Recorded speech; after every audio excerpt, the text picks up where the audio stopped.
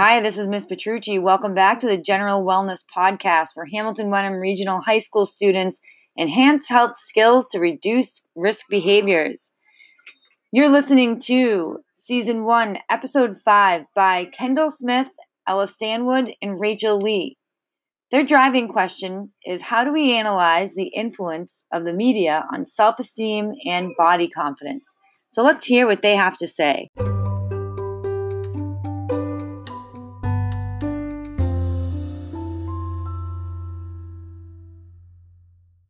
Hi everyone, welcome to our podcast, Self-Esteem and the Perceptions of Perfect. We are going to be talking about the effect of the media on our body, image, and self-confidence. What happens to someone when they have low self-esteem, and how does it affect their daily lives? Since social media is so popular and widespread, many people across the world either have access or are part of it, having accounts on multiple platforms, which increases the spread of people affected. No demographic of people are exempt in first world countries related to exposure to social media. Social media is also addicting. Although this sounds twisted and backwards, people are obsessed with comparing themselves to others online, even though this is harmful to body confidence. Seeing celebrities or popular media figures post pictures online gives us an outlet to compare ourselves to them. We see how built up their lives are and how quote-unquote perfect they seem, and it makes our own lives seem inferior in comparison. Although we may not try to compare, it's inevitable in this time and age, considering we spend so much time online. In a survey conducted at Hamilton Wenham Regional High School, we found that 42.9% of students used social media 3 to 4 hours per day, and 57.1% used social media 1 to 2 hours per day. This is clearly damaging to our perception of self-image, because the same survey showed that when online and looking at others' posts or articles, 28.6% of people said they felt much worse about themselves, whereas no one said they felt more confident. People have become so self-deprecating and feel down on themselves when seeing the perfection of others' lives. Social media has such a toxic influence. Obviously, its purpose of communication has turned in a negative direction. The combination between social media addiction and the long hours of being online has really taken a toll on the well-being of many people. After being online and viewing what others have posted, many strive to change themselves to achieve the ideal body standards seen in today's media.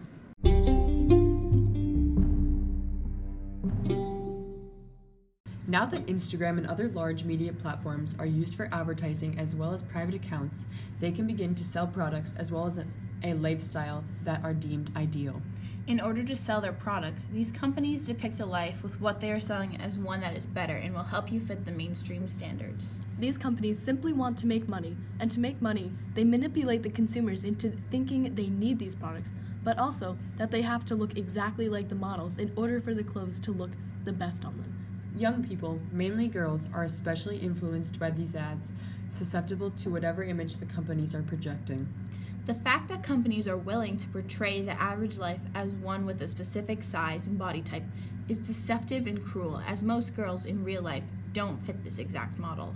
Because companies want to make money, they don't care about the impact these advertisements will have upon their target consumer, ultimately leading back to the negative side effects of social media.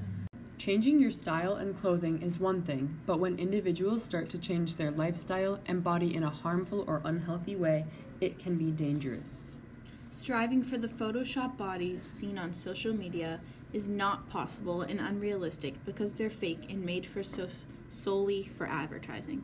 Social media influencers and models also create unrealistic body standards with their doctored bodies and perfect lives. What the public doesn't see, however, are the plastic surgery appointments, crazy diets, eating disorders, and body dysmorphia that affect social media influencers. Those young girls and boys trying to follow and copy these people don't realize just how badly they are treating their bodies and how unrealistic it is to obtain this lifestyle without damaging themselves mentally and physically. This is where eating disorders come in. There are millions of different body types in the world, all trying to fit into a few specific standards created by social media. As a result, people can turn to eating disorders or unhealthy habits as a way to meet this ideal.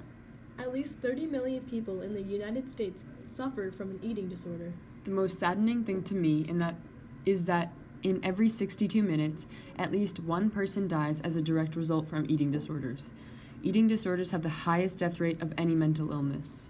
Along with eating disorders, depression is a heavy result of the use of social media. In a study sponsored by the National Institute of Mental Health, it was found that people who spend high amounts of time on social media had increased odds of depression. This makes perfect sense because the whole time you're on social media, mostly what you see is perfection. Everyone's best pictures, best clothing, best edited poses, best everything. This pressure to be perfect and post perfect photos is very unhealthy. Looking at everyone's perception of perfect for a few hours a day can be quite damaging, especially to a young person's mind, and can change how they feel about themselves, leading to depression and impossible body standards.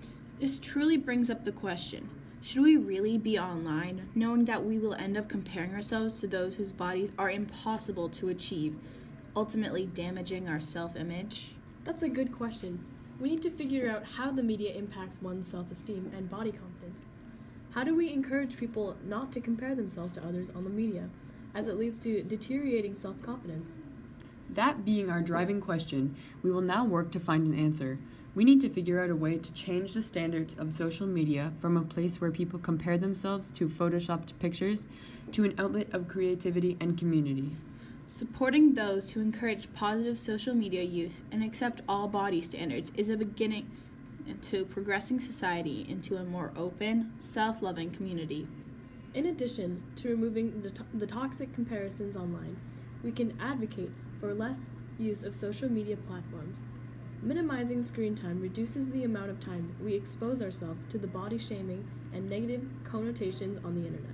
Less use of showy social media, such as Instagram and Visco, and more use of simple communications media, such as Twitter, Facebook, and Snapchat, will generally improve self-image.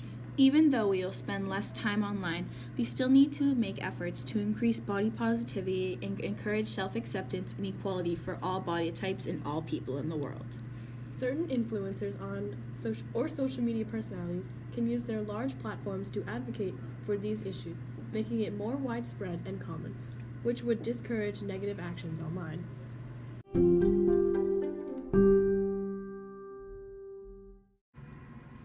I hope you guys begin to use these methods online in order to shape the way social media is used, transforming it into a place of self-love and positivity.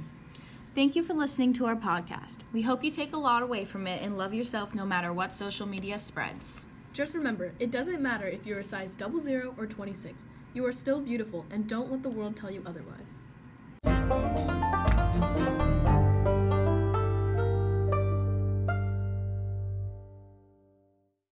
The podcast you just heard was made using Anchor. Ever thought about making your own podcast? Anchor makes it really easy for anyone to get started. It's a one-stop shop for recording, hosting, and distributing podcasts. Best of all, it's 100% free. Sign up now at anchor.fm/new. That's anchor.fm/new to get started.